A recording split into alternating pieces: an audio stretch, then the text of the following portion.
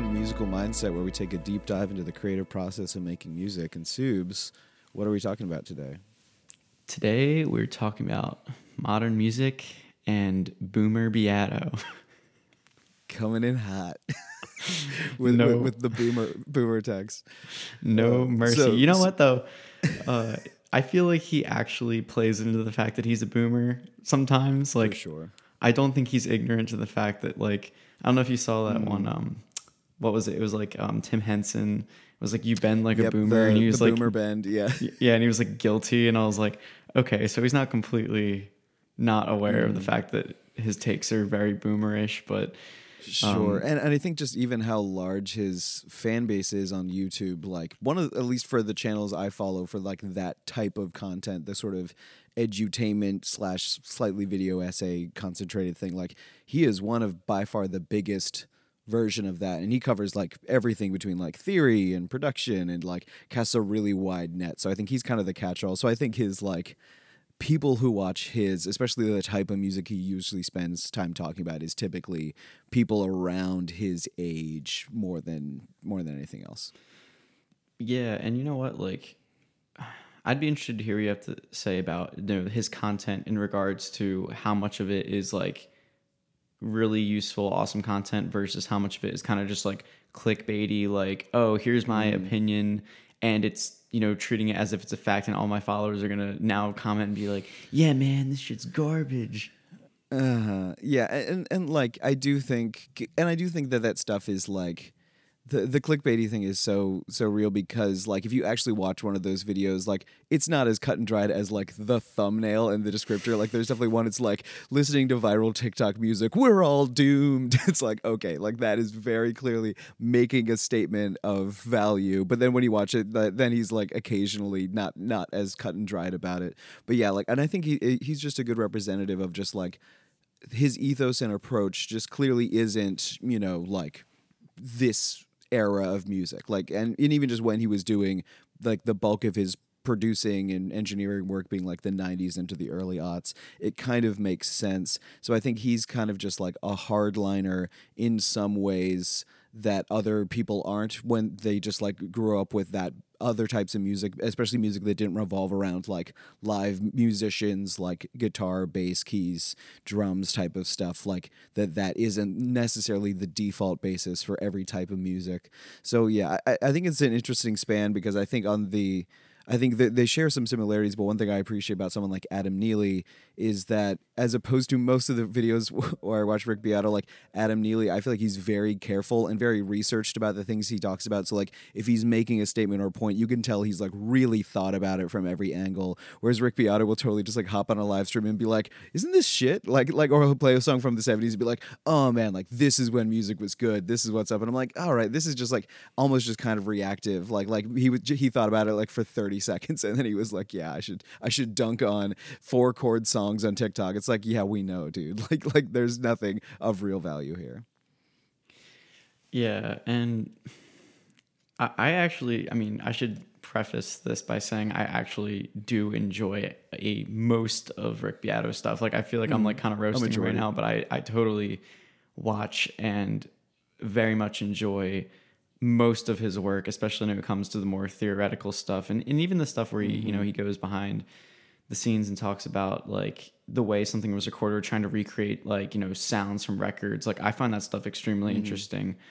It's just, Which I feel like he's done less of that lately too. Like I feel like there was a period outside of like what makes the song great, I feel like there's been a lot less of that thing, because I do think that thing is like almost more niche. It's like more specific to like musicians who watch his channel, but his channel is big enough. A lot of it is just like music fans, not who are not necessarily as interested in the theoretical concept player stuff, or at least that stuff I feel like has gotten much more short form, like his TikTok videos. But yeah, I feel like he's been doing less of like the thing that you're talking about, which I also really like that he does. I feel like that's become sort of a smaller portion over time, and it's been more like interview format, or like, you know, video essay of like his opinion on something. yeah. And I would say too, you know, he's definitely going for a very wide audience, which is I think why his channel has been so huge, is because, you know, he'll do top 25 guitar solos of all time, and of course they're mostly, if not all, classic rock or like all that stuff. So it's kind of like expected to a certain degree. Or it sometimes gets into the jazz realm too, which I think is cool that he doesn't always go for like the most obvious popular guitar solos ever.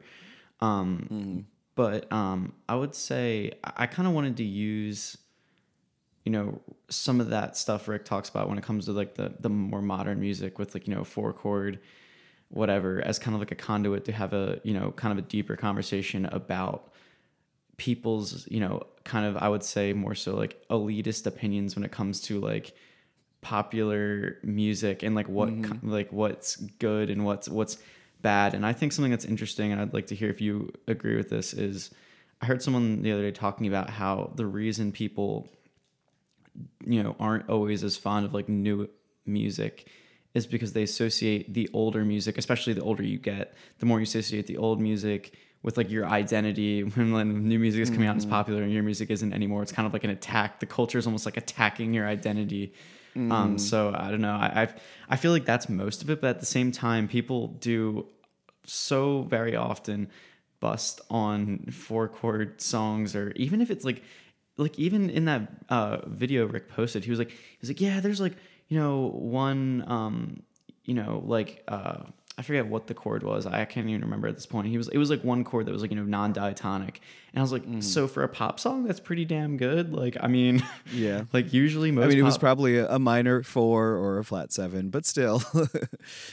Yeah, or like no, I remember what it was. It was a secondary dominant. It was like, nice. He was using like one secondary dominant. It was like the dominant 3 chord, I think, going back to like the minor chord or whatever. But it's like that's a pretty common sound. But at the same time, yeah, I'm like, all right, well, that's pretty good for a pop song. Like, if a pop song has anything that's non-diatonic, it's like, okay, this is like, because I don't think that's the point. And I feel like that's, and also I would argue, with someone like Rick, where it's like, hey, like Free Falling is literally 3 diatonic chords the entire time with no variation whatsoever. Is that a terrible song? I'm sure he loves Free Falling. Is that a terrible song? Like, are we doomed because Free Falling has 3 chords? Listening to Tom Petty's discography, we're doomed.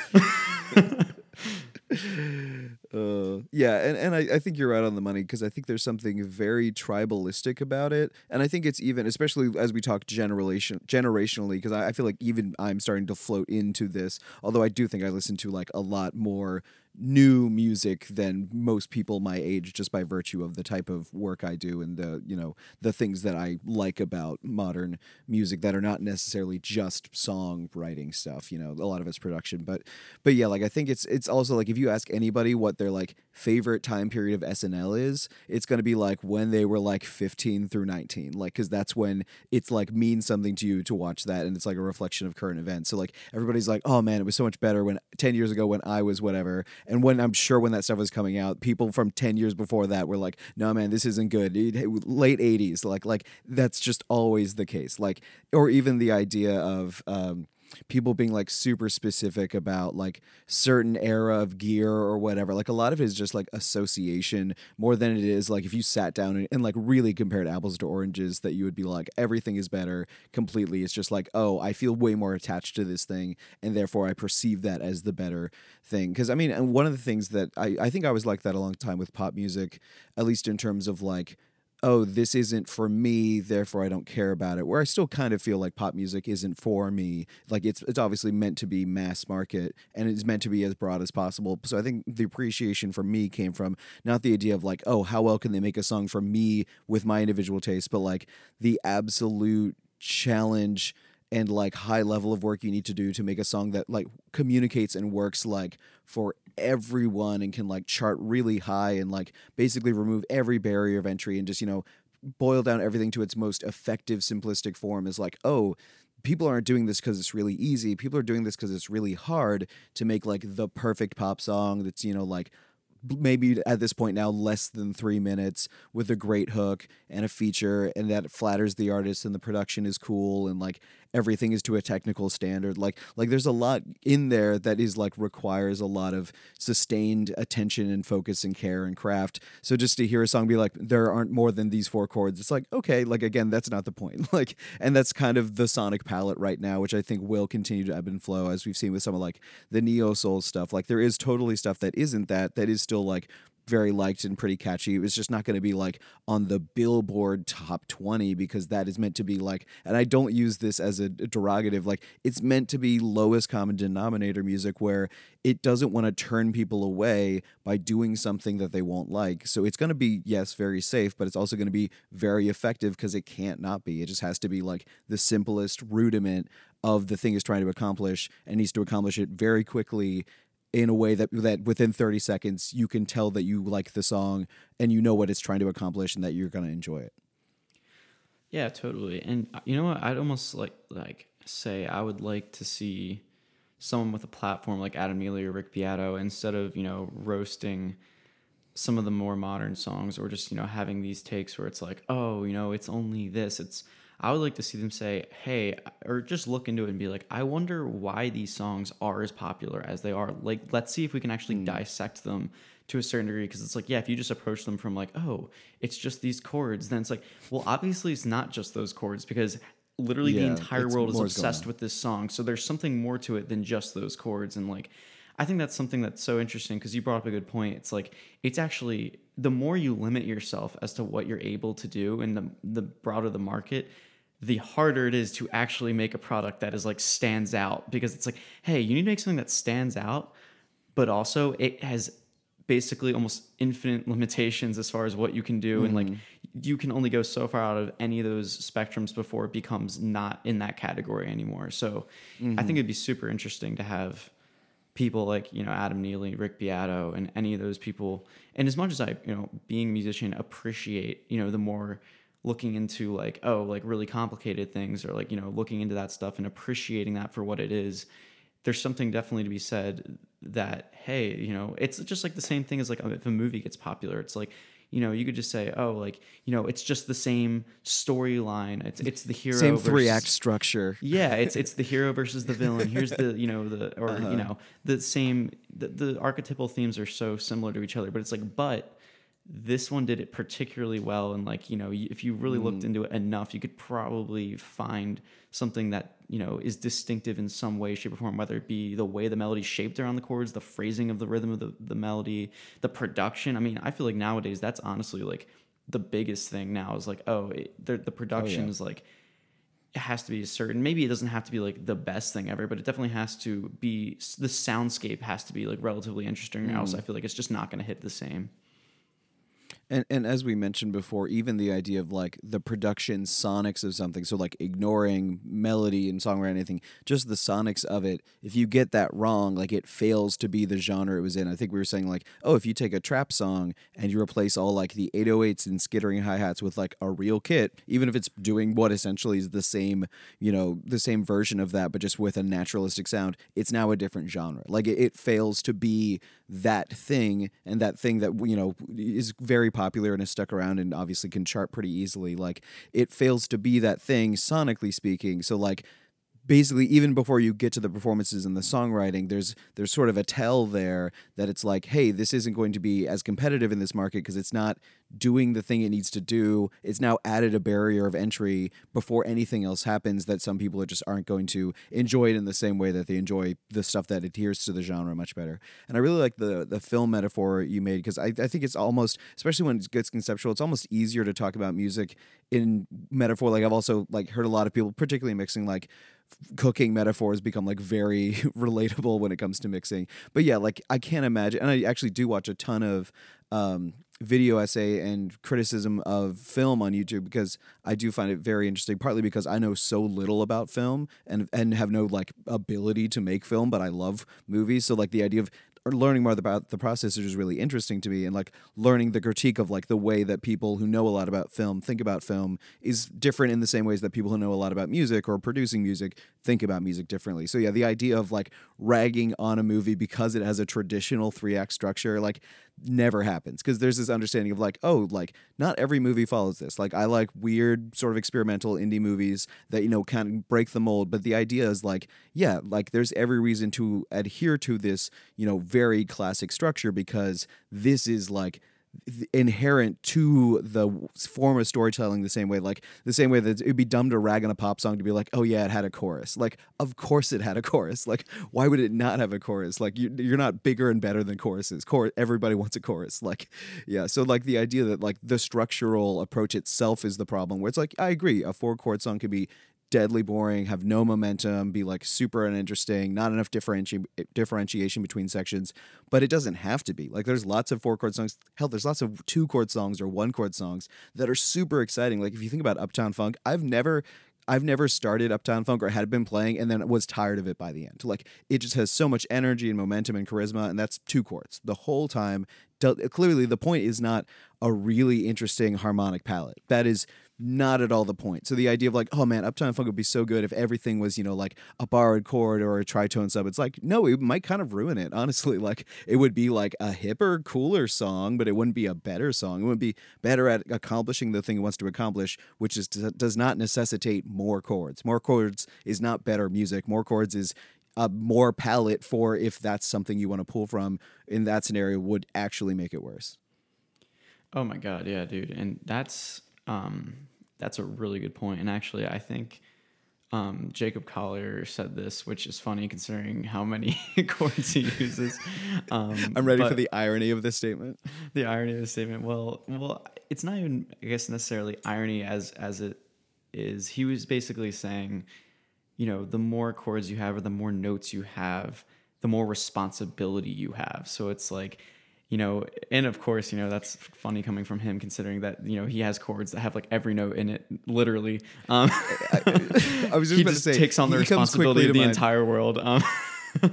Because he might be the best example of like being irresponsible of like more chords does not mean, and I've made this complaint before that like I think sometimes the thing that Jacob Collier songs are missing, both lyrically, but like the idea of like grounding the emotion in terms of like serving the song through restraint is something I do not think he's like almost never capable of. So I do think that that statement is so wrong, because there are times where I'm like, oh, this is like really lovely and I'm super invested, and it's like, what about this chord? I'm like, now I'm thinking about the chord and not the song. Like it's definitely an approach, but yeah, he's one that I would say is occasionally quite irresponsible with his use of chords.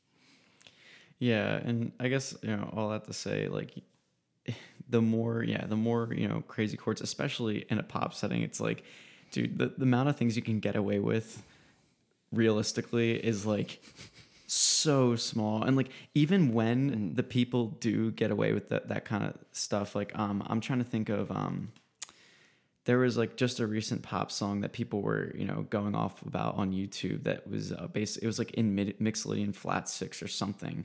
It's Lizzo. Rumors, Lizzo. Right. Yeah. So that's something where it's so rare that when it happens, everyone's like, oh my God, like it did a thing that's like not the normal thing. Like it's like a huge big deal in the music theory community. It's like, holy crap, like they did it. They broke the mold. But it's like, you know, like that just goes to show how hard it actually is. Cause like stuff like that doesn't happen all the time. It rarely happens ever. I can barely think of, like, and I'm talking, you know, like super, super popular songs. Of course, there's like, if you dig deep enough in any, you know, pop genre, you could probably find songs that do that, but something that really makes it, you know, that goes out of that box. I feel like that's, yeah, like we were saying, that's not really the point. And, you know, when you do something like that, you know, it's not because, oh, doing this is going to make the song better. It's because, oh, actually the song has this feeling and like, you know, this is what gives it the feeling, not, you know, oh, it'll somehow be better if it's, you know, more, like more is better. And I thought too, that's something that I wish I learned earlier too. Like, I don't know, as a musician, because not to, you know, bust on myself or anything, or anyone else for that matter. But I feel like it's just something where I didn't appreciate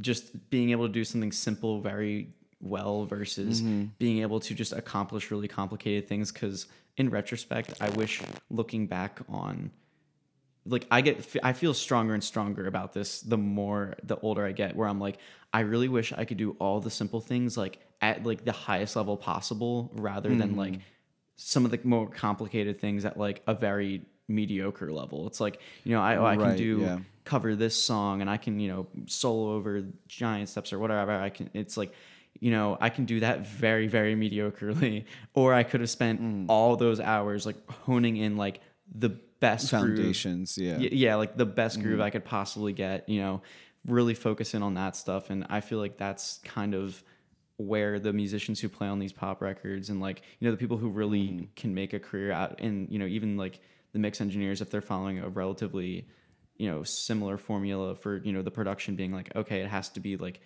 in this, relative vein, or else it's not going to do what it needs to. Like, that's so much, especially if you're trying to have a career in music, that's so much more like useful. And unless you're literally like Tosin Abasi or Jacob Collier, and you're just like Yeah. literally the best person at what you do. Sure, yeah, and I was gonna say yeah, because there is a whole thing about like the self-styled, where it's like almost the music they make in the genre they're in, and you can say this about a couple like pioneering artists that like they kind of made their own path as far as like I feel so strongly about the thing that I want to do that even if it's like doesn't have a place yet, even if it's not popular, I want to spend 10 years just pushing this thing that I feel really passionately about, and that's like my thing. But I agree, and we even talked about this earlier in terms of like what to focus on if like you're just getting paid to do music. A lot of it is going to be like, how can I write the simplest, most effective melody that works the best? And not like, oh, how many notes can I play per second? Like most times people don't care about that. Like guitarists care about that, but people who are like in charge of a song, like an MD or a songwriter, like that's almost never going to be even part of the conversation. Is like that the technical approach is just like, here's what I want to accomplish, and figure it out from there. Because yeah, like I think the things I get really excited about, even in terms of just like writing or playing, like obviously I like writing and I like the chords, but as far as like being a guitar player, the stuff I like is that like middle ground between like it's not quite a rhythm part, it's not quite a lead part, and it's typically like can happen when a vocal is happening, but just something inside there that retains some like really aural interest without being overwhelming. Like I get so excited about that, and there's so much room for production in those things in terms of like how do you do a really good layer that is like basically feels like it's like enhancing the song. Like one of the things that I've really appreciated about Queen, and this isn't my opinion, it was somebody else's that I globbed onto, is the idea that like whatever like the feeling or like the essence of a Queen song is, like Somebody to Love, for instance, like the vocal is fully committed to what that thing is, and then when the guitar solo happens, somehow even the guitar solo, song within a song, the guitar feels even more indebted to the idea of that song. Like in Somebody to Love, like I find the guitar solo to be every bit as emotional and vocal as the lead vocal is, and I think that's like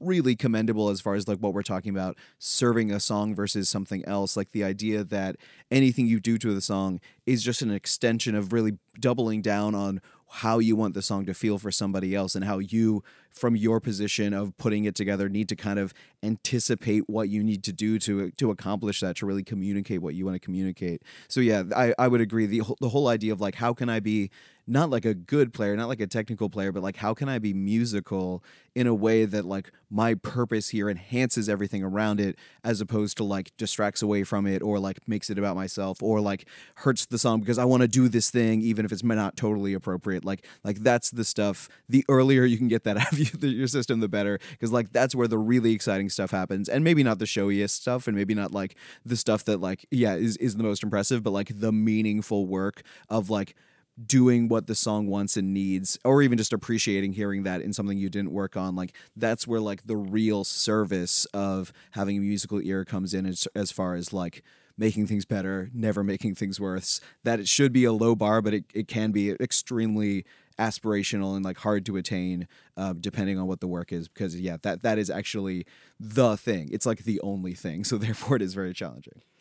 Yeah, dude. And what you were saying about, creating, a part that kind of like lives on its own, but also serves the song, but it's, a recognizable entity in itself. Like, I would also say that like going that direction too is the more in like, separate it is, or like, the more distinguishable it is, like the also just like, the more chords or the more complex, like the more responsibility you have to just make that thing exactly fitting too. Cause it's like, you know, and I would say to hold yourself to a certain standard of like, okay, no matter how complicated or like busy this part is going to be, if it's going to be this much more busy, it has to fit that much more perfectly, and it has to accomplish, you know, this much more. Like the responsibility automatically goes up with how many more notes you're willing to add, and like, you know, you should be able to do that exact thing just as well as you'd be able to do the most simple thing possible to fill it out. And it's like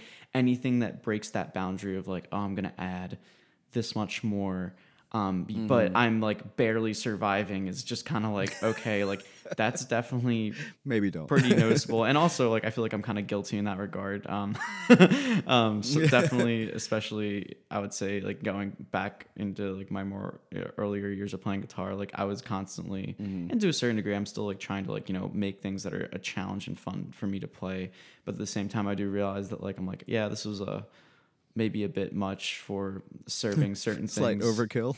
Yeah, well, it all depends on the context and like, you know, the genre and style and all that stuff. But yeah, I just think that's like that is a topic that also like going back to the whole, you know, we kind of tread a little bit off from the Rick Beato, Adam Neely thing, but I also wish that's something that Rick would address almost like, and not to say that I always want everyone to be super positive about certain things, but it's like there are obviously good things to be said about songs that are like, you know, like there has to be something good. It doesn't have to be, but there most likely is something really good about a song that is like hitting really well with everyone, not in a meme way where it's like, oh, it's terrible and it's a meme, but like genuinely popular. Like there has to be something about that Right. that's gripping, and it has to do something very simple so tightly and so well and so fitting that it just connects with everyone. And it's like that is something again that it is like if you can hone that down, like then you're good. Like if you can have the skill set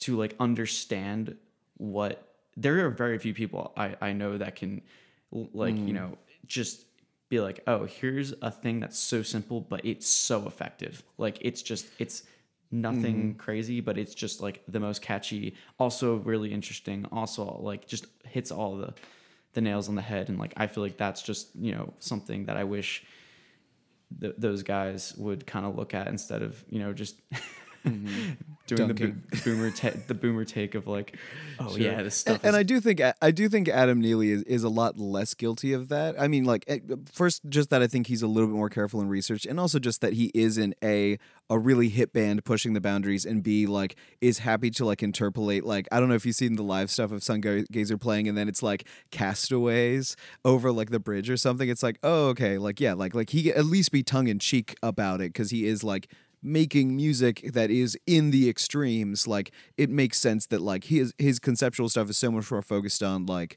I don't know if you watch the videos about Threshold, but about like, oh, how can we understand how humans experience music, and how can we kind of game that as part of a song that is sort of an experiment in that like the conceptual way that we built around it is the song, like is the foundation of how and why the song exists. I think is very interesting. But all that to say, yeah, like, because I think what you're talking about is an even more interesting conversation than just like, hey, this song got extremely popular, even though it has very little going for it. Because there is, and I do think it honestly is just about, you know, like trends coming back and forth over time. But yeah, there is definitely some trap stuff where it's like one rhythmic beat on a loop. There's not really any harmonic content in terms of like a chord structure or sequence or even like a key center. And there's just kind of a repetitious beat going. And then it's, and in that scenario, it's like, okay, it's not about those things. It's about the lyrics and the flow. Like, and that is the thing to focus on. But that is, you know, a smaller amount of things to talk about. Do you know the song Kiss Me More by, I think it's Doja Cat and SZA? I did that come out pretty recently?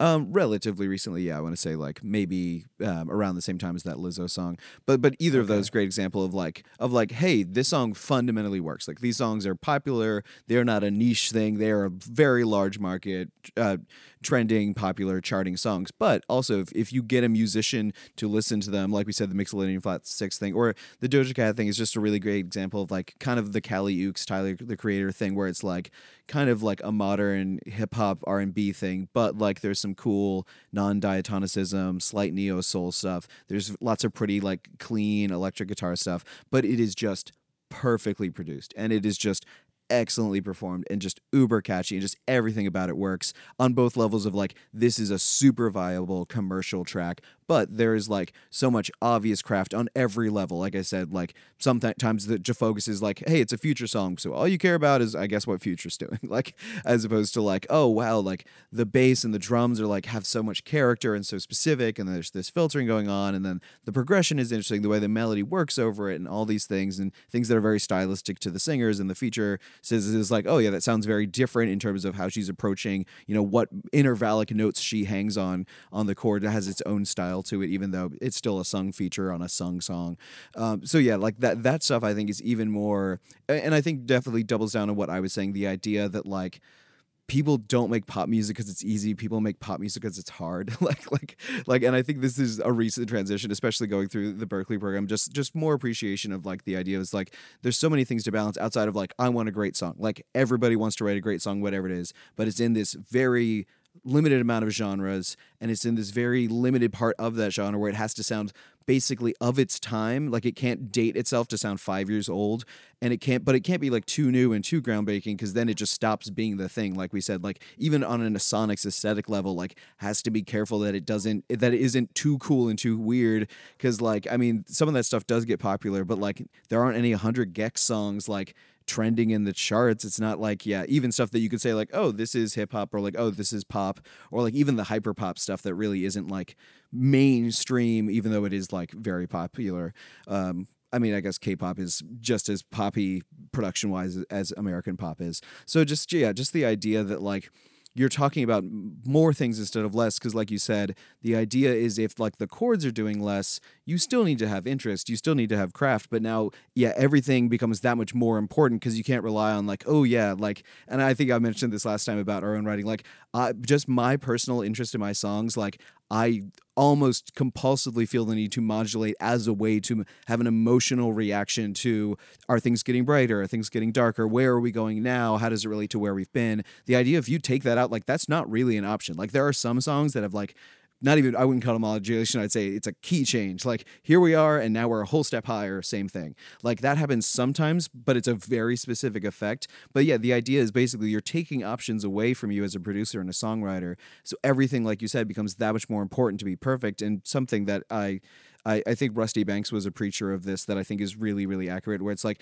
almost doesn't matter whether you're talking about like pop music, like music as a product, or music as like an art, like music that either asks a question or makes a statement. Like pop music isn't asking the same amount of us. It doesn't want to be like impenetrable and weird and need to be listened to 5 times to get it. Like if you listen to a pop song and at the end you don't remember what the chorus is, it has failed as a pop song. Like it is not a good pop song. So the idea there that like if you do something that is actively against the idea of what is the simplest way to communicate what you want to communicate to the listener, you have to be so certain of it, and it has to work so well. The feeling that it feels inevitable, like a minor chord or something, where it's just like, oh, the way that this phrase ends, this bridge or whatever, and it ends on this really sad sentiment, and the 4 major goes to the 4 minor. It's like, oh, that just feels right. The idea that if you did something else there, it would feel wrong, because it no longer feels the inevitability of that moment called for the thing that you did. So I think really the thing that I'm saying is like the idea of like there are all these tools, but like you have to let the song motivate what choices you make, not just making these choices because you like the way that they sound, but making them based on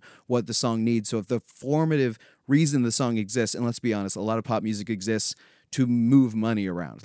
There's art and there's craftsmanship in there, but like really it's a product. It needs to, it needs to have this many streams, and it needs to do this well and show up on these things. Like it has these very specific commercial goals. So the idea that if the art reflects that, you're not going to make unmotivated choices to unnecessarily create barriers of entry to people who might like the song, but not if you do X, Y, and Z, that once they listen to it once, they either don't come back to it, or they just hear something they don't like, or it just doesn't grab them in the first 11 seconds. Like even the idea of like, oh yeah, we're hearing so many more songs where the hook starts the song, as opposed to like, okay, here's an intro, and here's V1, and here's V1B, and here's a pre-chorus, and now a minute and a half in, here's the chorus. It's like maybe you lost everybody. Like maybe everybody jumped to another station. So it's like, okay, if the hook is the strongest part of the song, which it damn well better be, we need to do it as the first thing. And maybe the song ends before you feel like you've gotten all of the hook that you want, so then you want to play it again. Like Lil Nas X, that Old Town Road song is so short. It's so short. Like if it automatically repeats itself, you don't even notice because you're like, oh yeah, I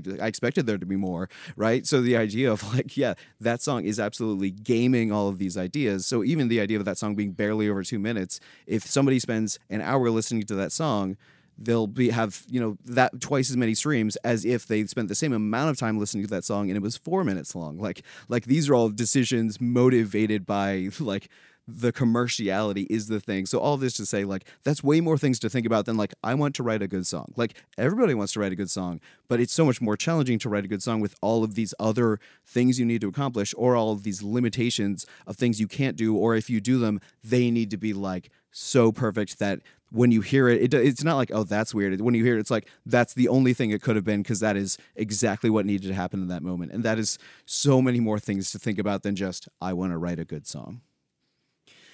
Yeah, dude. And going off of that too, I feel like when you see artists who kind of nail the commerciality aspect of it, along with the artistic portion of it too, where it's like, they're doing it, hey, maybe they're doing it to get popular or make money, but also they're adding in this like, but I really want to put my heart and soul into this project. Like artists who kind of break the mold a little bit, like Billie Eilish, for example. It's like, well, her music all has super commercial appeal, but also at the same time, she's just kind of like, well, I'm just going to do whatever I want and do my own artsy thing, but within this kind of like these boundaries, I guess. And I feel like those are the artists that, from whatever era, this era of music, we're going to remember 10 or 20 years down the line, because they did that thing super well, but they also added their own, customized, like, aesthetic and kind of artsiness to it. Because I think that, even in the pop music world, it kind of has like a very niche thing that it does, but at the same time, any song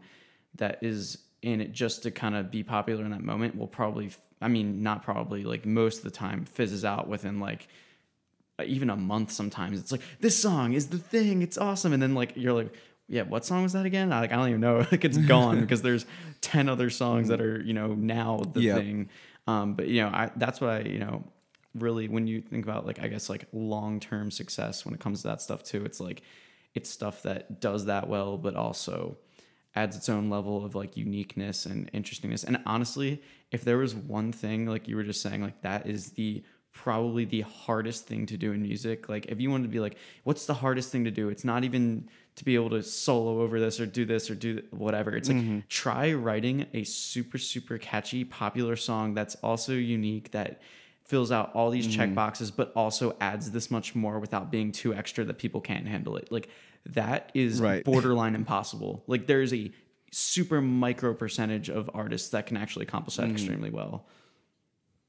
Yeah, and even talking about artists like, the Billie Eilish one's interesting because she's one of the very rare examples where there are almost no outside artists except for Phineas, who's also producing, but like that is such a small circle that they create a lot of music in, as opposed to like, yeah, if you look at an amazing Beyonce album or something, you'll see crazy amounts of songwriters, like so many producers, so many songwriters, so many cooks in the kitchen, which is not necessarily a bad thing, but yeah, like there's so many things to consider even with that, or even with artists that like aren't the ones creating the music that they write, which I would say is most of pop music at least has like significant other people doing a lot of the heavy lifting as far as writing goes, at least, or as far as, like structurally writing, maybe not like lyrics and, like I'm sure Ariana Grande writes like melodic runs, like nobody's telling her what to sing, but like at the same time, like she is not crafting all the songs from the bottom up, nor should she really have to be. I mean, like the whole point of like creating a product that is, like we said, this super challenging thing of like how perfect everything needs to be, how of the time it needs to be,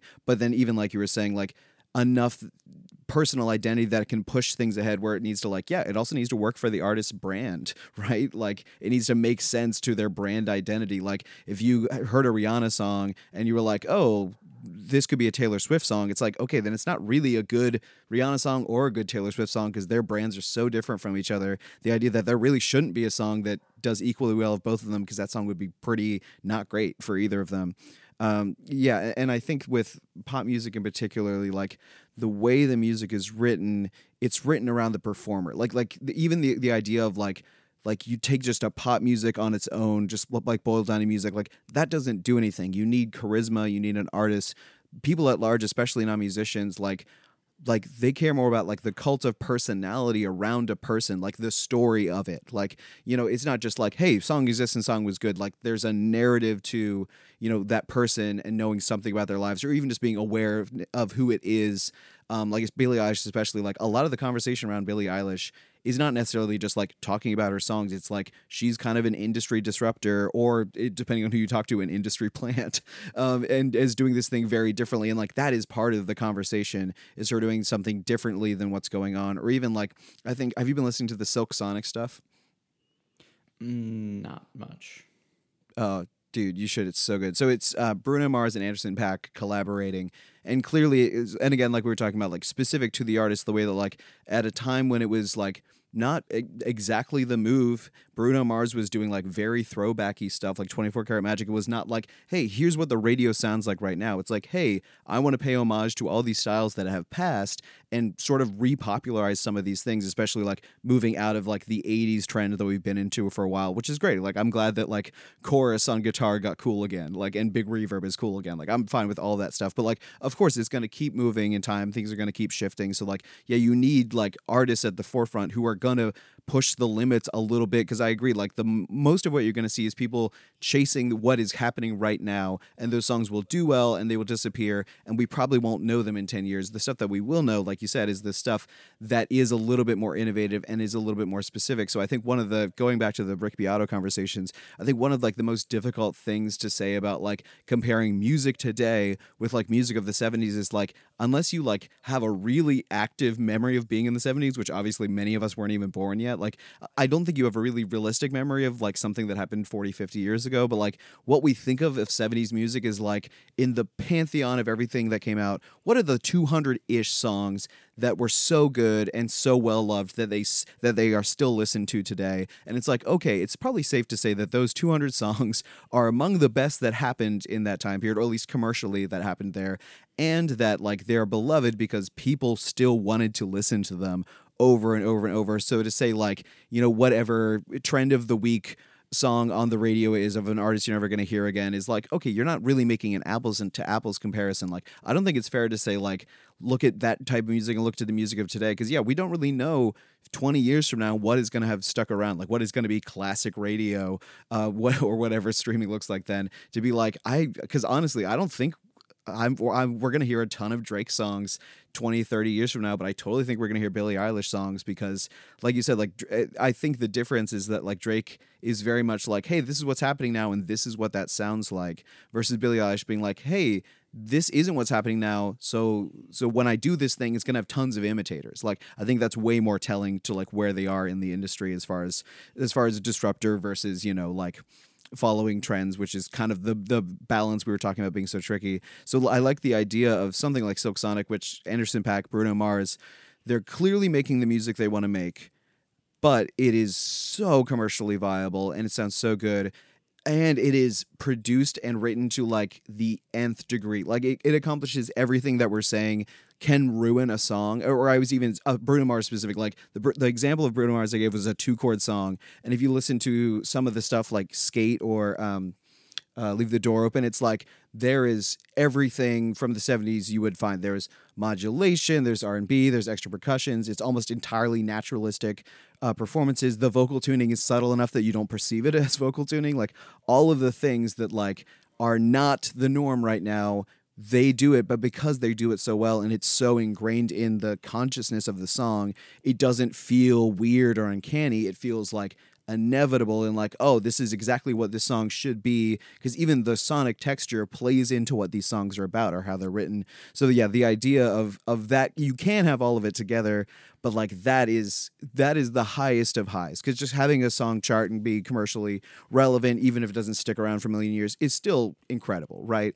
It still takes so much chance and energy and all these things lining up perfectly. So the idea of doing that, but then having an amazing song that is going to stand the test of time is like, okay, that's what we're talking about. Like the best music there can be, that's what it is, because it's living the longest life for the most amount of people because it accomplishes the thing it sets to do the most successfully. Like that is the pinnacle.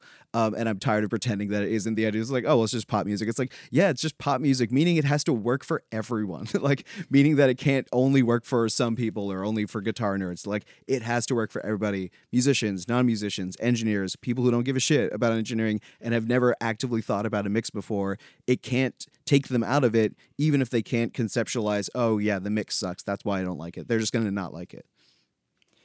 Yeah, dude, that is very well said. And also, I think it's interesting when you mentioned about Billie Eilish, how like it's basically just her and Phineas, is also something that's super awesome and cool about modern music, is that the barrier to getting into, I mean, that's not to say that it's easy by any means. In fact, it's probably harder because anyone can do it. It's like, okay, now your competition is literally anyone who wants to write music. I mean, of course, there's different levels of expertise, and most of it just won't get listened to. But I think that that's a really interesting thing, how it doesn't actually require the entire gigantic team of people to, and of course it is a very rare instance in which you can accomplish that without all that stuff. But I think it's cool that can even happen in general, and it just opens the door to like, hey, if you genuinely are very, very good at the thing and you can actually do that, then you have a chance. It's like you I mean, that's a slim chance, but you still have one.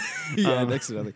And I do think it is worth mentioning, even there where like she and Phineas are writing and producing most of it together, like she still has like she absolutely has multiple publicists and like agents who control everything. And also they're not the ones mixing and mastering that stuff. Like, especially when you think about how, and I know I'm saying it over again, but like I do feel like I need to defend it with Billie Eilish in terms of being a disruptor. Like even on a technical level, like if you really look at those songs on even just the basis of loudness, or even just like the thing that is very obvious, which is like the hyper dynamics of it, and the really quietly performed vocal being really prominent in the mix. Just even looking at those songs on a technical level in terms of like how much low end content versus high content, and you compare it to what's going on in the charts, like it is not following those normal procedures of the other stuff. So even the idea of like making that stuff still work commercially when it is like actively not trying to do the same things as anything else, and is like the two things that are like the least like popular of the time, which is like having really extreme dynamics sometimes and having not a ton of high end, and having like a huge reliance on sub frequencies. Like there's some Billie Eilish songs, if you listen to them on your phone, you can't tell what the key is because there's so much sub information that is crucial to this way these songs sound, which is just like kind of a dangerous thing to do, to have like kind of empty-ish stuff in the low mids as far as harmonic content. Anyway, all of that to say, like still needed like the highest levels. Like there still needed to be an overture and a gesture of like, okay, even with this, how do we remove possible boundaries for this, which is like, we are getting the best mix money can buy, and we are getting the best mastering money can buy, because that is just an assurance to us. And in this case, I'm talking about like the record label of like, we made an investment and we want a return on that investment. So we are going to pay money to make sure that things do not happen that can negatively affect our product. So even just thinking about it on like investment basis in terms of like money spent and return on investment, like there's a reason this music isn't typically super explorative. Because if you think about like even just record labels as like investment things, like if you look at the stock market, it's not going to be like, hey, there's this company that's super untested that might do well and might do horrible. Are you going to spend as much money on that as like, here's a company that's made 2% of like accruing interest, like grown their business over 10 years, that is a sure bet. You're gonna take the sure bet every time because you want to make money back. Like I think that's the thing about pop music too, is like it's so competitive and it's so driven by the money. Like the idea of like, oh man, why aren't they like just getting artists who are doing like weird and different things? If they would just show us these artists, we would like them. It's like you think that you do, and maybe you the individual would like them, but the true thing is, and like there's a reason pop music sounds the way, like you could totally prove this in like a testing situation, to be like, hey, here's a song that sounds like every other song you've ever heard. Cool. And here's a song that sounds wildly different. Like the people who like that wildly different one more might like it way more than they liked the really mediocre one. but you'll probably have a lot more people who are actively disinterested in it than, you know, a middle of the road pop song that does everything like we expect it to. Like, it's a business decision, and there's a reason why pop music isn't especially interesting or groundbreaking, or there's a reason why it's extra impressive when it can also be that, because that is not the goal of it. Like, pop music can be art, but like, it is art second to being a product, and a product that has expectations of what it needs to accomplish. So the idea of like record labels meddling, they're always going to meddle because they want to exert control. They just don't actually know how to do it. The same way that like giant film studios will make giant blockbusters that cost $150 million and make $20 million because they do not know exactly what consumers want or what is going to work. They just do that enough at a level that the one that does go gangbusters and make 10 times what they invested in will pay for all of the other ones that didn't make it. So record labels are the exact same way. There's so many record labels with artists who are failing just because they don't know what's going to hit. So when something does, it pays for all the stuff that didn't work out. They just need to try it enough times. They need to like pull the lever enough times that when it does eventually line up, that takes care of the majority of failures because they don't actually know what people want. They're just trying everything. And eventually, if you put enough money behind it, something will go off that you get way more money back. And they're just going to just put as many options out there. It's just, they're just investing a portfolio. They're diversifying their investment. Like it is that boring and that simple. It's like, yeah, they're a business. They're trying to make money. And like, there's no perfect formula for what song is going to do the best or make the most money. You could easily look at that Billie Eilish album before you had any idea who Billie Eilish was and say like, hey, will this record really change the market and will people get excited about this? You could easily be like, no way. Absolutely not. Like, there's nothing about this that people are going to enjoy. Like, you could point out 20 things that are not similar between that and stuff that was coming out at that time, like 2017, 2018, whatever, and say, like, this fundamentally does not work. This is not accomplishing what a pop song needs to accomplish. And you could totally be right. That record might have like tanked and they might have spent $1 million promoting it and just nobody wanted to listen to it and they just had to take a chance. And hey, they went now one of the biggest artists of our generation because this thing that maybe shouldn't have worked totally did. And it like was the zeitgeist in the moment, like kind of changed the trajectory of like what we consider pop music right now. And that's kind of just by chance because record labels really don't know what works. Yeah, dude. And all that to say, I feel like we're talking so much about pop music and, you know, what makes it interesting, how much harder it is to make it interesting to even break out of that because there's because there's so much of that market thing that needs it to be, you know, a certain thing. And all that to say, what I would say as an antithesis to We're Doomed when it comes to pop music is like, I don't think, even though if you look at, you know, a majority of pop music, maybe it's not the most interesting, but the minority of stuff that will be remembered, I think is just as interesting as the popular stuff, like from any era of music. And I think that is something I think that's why those kind of We're Doomed things bother me so much. Cause I'm like, dude, that's so just narrow minded towards like some of the greatest stuff that will be the greatest stuff. Cause like, dude, so many artists, I mean, like even some of the best classical music that's like still played today, like didn't get popular until after they died.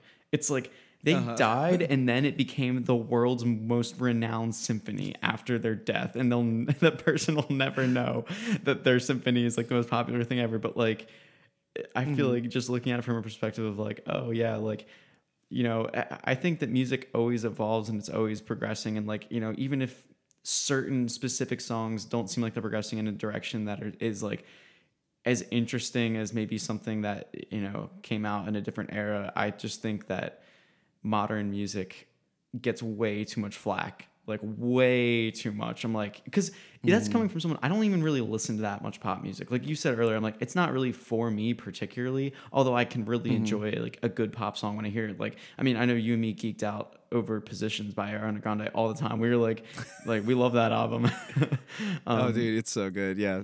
Yeah, it's an amazing album. I love that album. But, you know, it's one of those things where, you know, when you see people, I don't know, look down on it, especially, I don't know, maybe it's just my bias too, because like you know, coming from the musician community, it's just way more prevalent that people just bust on that stuff all the time where it's like, this stuff sucks. Easy it doesn't target. have, where's those altered chords, bro? It's like, dude, shut up. I hate that so much. Oh my God. Yeah, and if I could make like a closing statement on my thoughts on it, because I think I could come off a little bitter about it in terms of like commercial music being like, you know, it's accomplishing its own thing. So for us to be like, I'm an artist making art, it's easy to be like, oh yeah, that's not art. Like what? There's still so much craft there, even if the goal is slightly different than true artistic expression, which I would say is almost none of the pop music that exists in any period of time. Like you could say that for I think almost anything. But like one of the good things about it being like a market is like the idea that like markets will shift, and that the idea like if something gets stale there will always be innovation to push it forward. Like the idea of it's like, okay, it's not going to be 10 years from now and pop music's going to sound the same. So if you hate where pop music is at right now, think about pop music in the 90s. Does it sound like pop music today at all? Like not even remotely, like on every single level, from like tuning, quantization, you know, what instruments, what are the progressions, what are all this stuff. Like on a fundamental level, they have almost nothing to do with each other outside of the things that we said, the general idea of structure and like what it accomplishes for the listener and being efficient and being melodic and catchy. Like on a formative basis, that is never going to change. The same way that like there will always be 3-act structure movies for the rest of time. It just will happen. There's no, don't break it if it's not, don't fix it if it's not broken. Well, so basically, yeah, if you hate where pop music is at, it's going to change, and maybe it'll get even worse. Like the hyperpop thing, not for me. I'll be honest. The hyperpop thing, I'm like, oh man, I think this is a lot. Like as far as overstimulating in a very different way than like a Dirty Loop song can be overstimulating in a really exciting way, at least for like a musician that's like kind of thrilling to hear that level. The way hyperpop like just gives me anxiety when I listen to it. It's just like so much. But all that to say, like, because it is a market, there's always competition. So if there's something that's getting really flat or really boring, or an artist who's really played out, there's always 1,000 people waiting to supplant them. Like there is never and I don't want to sound like I'm defending capitalism because I hate capitalism, but like there's always somebody waiting in the wings to immediately replace whoever's not doing the best thing. And we might not all agree on like the best direction, because I think it'd be very easy to be like, hey, Future is popular and I don't get that at all. like that makes zero sense to me because this does absolutely nothing for me. But the idea that like, yeah, like there's always so much competition going on there, that there's so much stuff just waiting to burst out if it just gets the tiniest opportunity. Because like we said, it's just a bunch of things lining up together. So there will be outliers over and over. Like even thinking back a couple of years, like, and again, not a band I'm particularly that interested in, 21 Pilots. It's like, okay, that's different. Like it's not so different. Like I can tell why this is popular or sharing some fans. Same thing with like the 1975. Like in that, like, oh, there's cool stuff going on here. I'm surprised it's as popular as it is, because it is not that fundamentally similar as like what pop singles on the radio sound like. Like it's definitely pulling from different areas. So I think there's always going to be outliers. And the thing we didn't even touch on, which I think is like my biggest pet peeve with this type of conversation, where usually modern music as a whole gets lumped together, which I think is absolutely absurd, because like you were saying with the access and everything, I think there's never been as diverse genres of music coming out as right now, with the idea that like there are totally genres, and this is very technologically related. There are genres that exist that didn't exist 5 years ago and couldn't exist 20 years ago. Like there is so much new weird and music coming out. So like if you're saying any new music isn't good, it's like you clearly just are bad at consuming music, because there's so much to absorb. But to say that like pop music is terrible, or like they don't do it like they did back in my day. People were saying that about doo-wop in the 50s. Like for real, they were like, this is like, I can't believe the kids like it. It's so dumb, it's so loud, it's so like thoughtless, it's so, yeah, like this isn't like the music I liked. Like there will always be that. And to our earlier recollection, I do think it's always like the tribalism of if you stop actively engaging with the music that is going on, like the music culture of the time, if you stop that when you're in your like early 20s, everything that happens after that you're not as invested in, you're always going to think that stuff from that formative period in life is better if you're not actively involved or interested in what's going on anymore, which is fine. But don't confuse that of like, hey, I'm not in right now, like the stuff I like isn't in, I'm not super hip and aware. Don't confuse that with like it's all worse. Like no, it's different and you're not keeping up with it, and you don't have to, that's fine. But like don't confuse those two things, because you not getting something or not getting what other people get out of it doesn't mean that you're right. It just means that you have a narrow enough view that you either don't understand what it's doing well or that you are not the target audience, and therefore feel free to ignore it. So I think, yeah, the sort of transition between those two, because I would have put myself in the earlier camp to be like, I don't get pop music, it's not for me, it's whatever. And now I'm like, oh, this isn't for me, but I see what it's doing and I understand why people love this thing.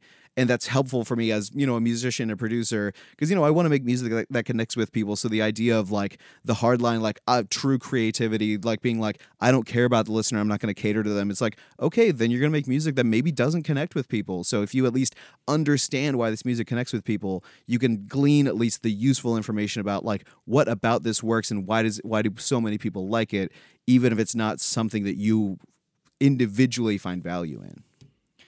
Yeah, dude. And I think one thing that I've been telling myself, or at least, trying to tell myself, is that, or I guess set myself up for a future where I'm always open to the newer things that are happening. Because part of me is like, oh, it's inevitable that like as we get older, we're just going to be unaccepting of new ideas and things, and like we kind of get stuck in the ways of the way we grew up. And every young person thinks that they're going to be like that person that's like, yeah, we're going to be the person that's like totally open to everything and like blah blah blah. But it's like chances are probably not. But I'm really just hoping for myself that like when I'm in my 60s that like I'm like not just like, this music is garbage and blah blah blah and everything. The culture is my dad snarky puppy. The culture is falling apart. Like it's all terrible. Like I really hope that I have an open mind when it comes. I mean, because I have a relatively open mind in general. So I'm just hoping that like that carries on through my years, because I definitely.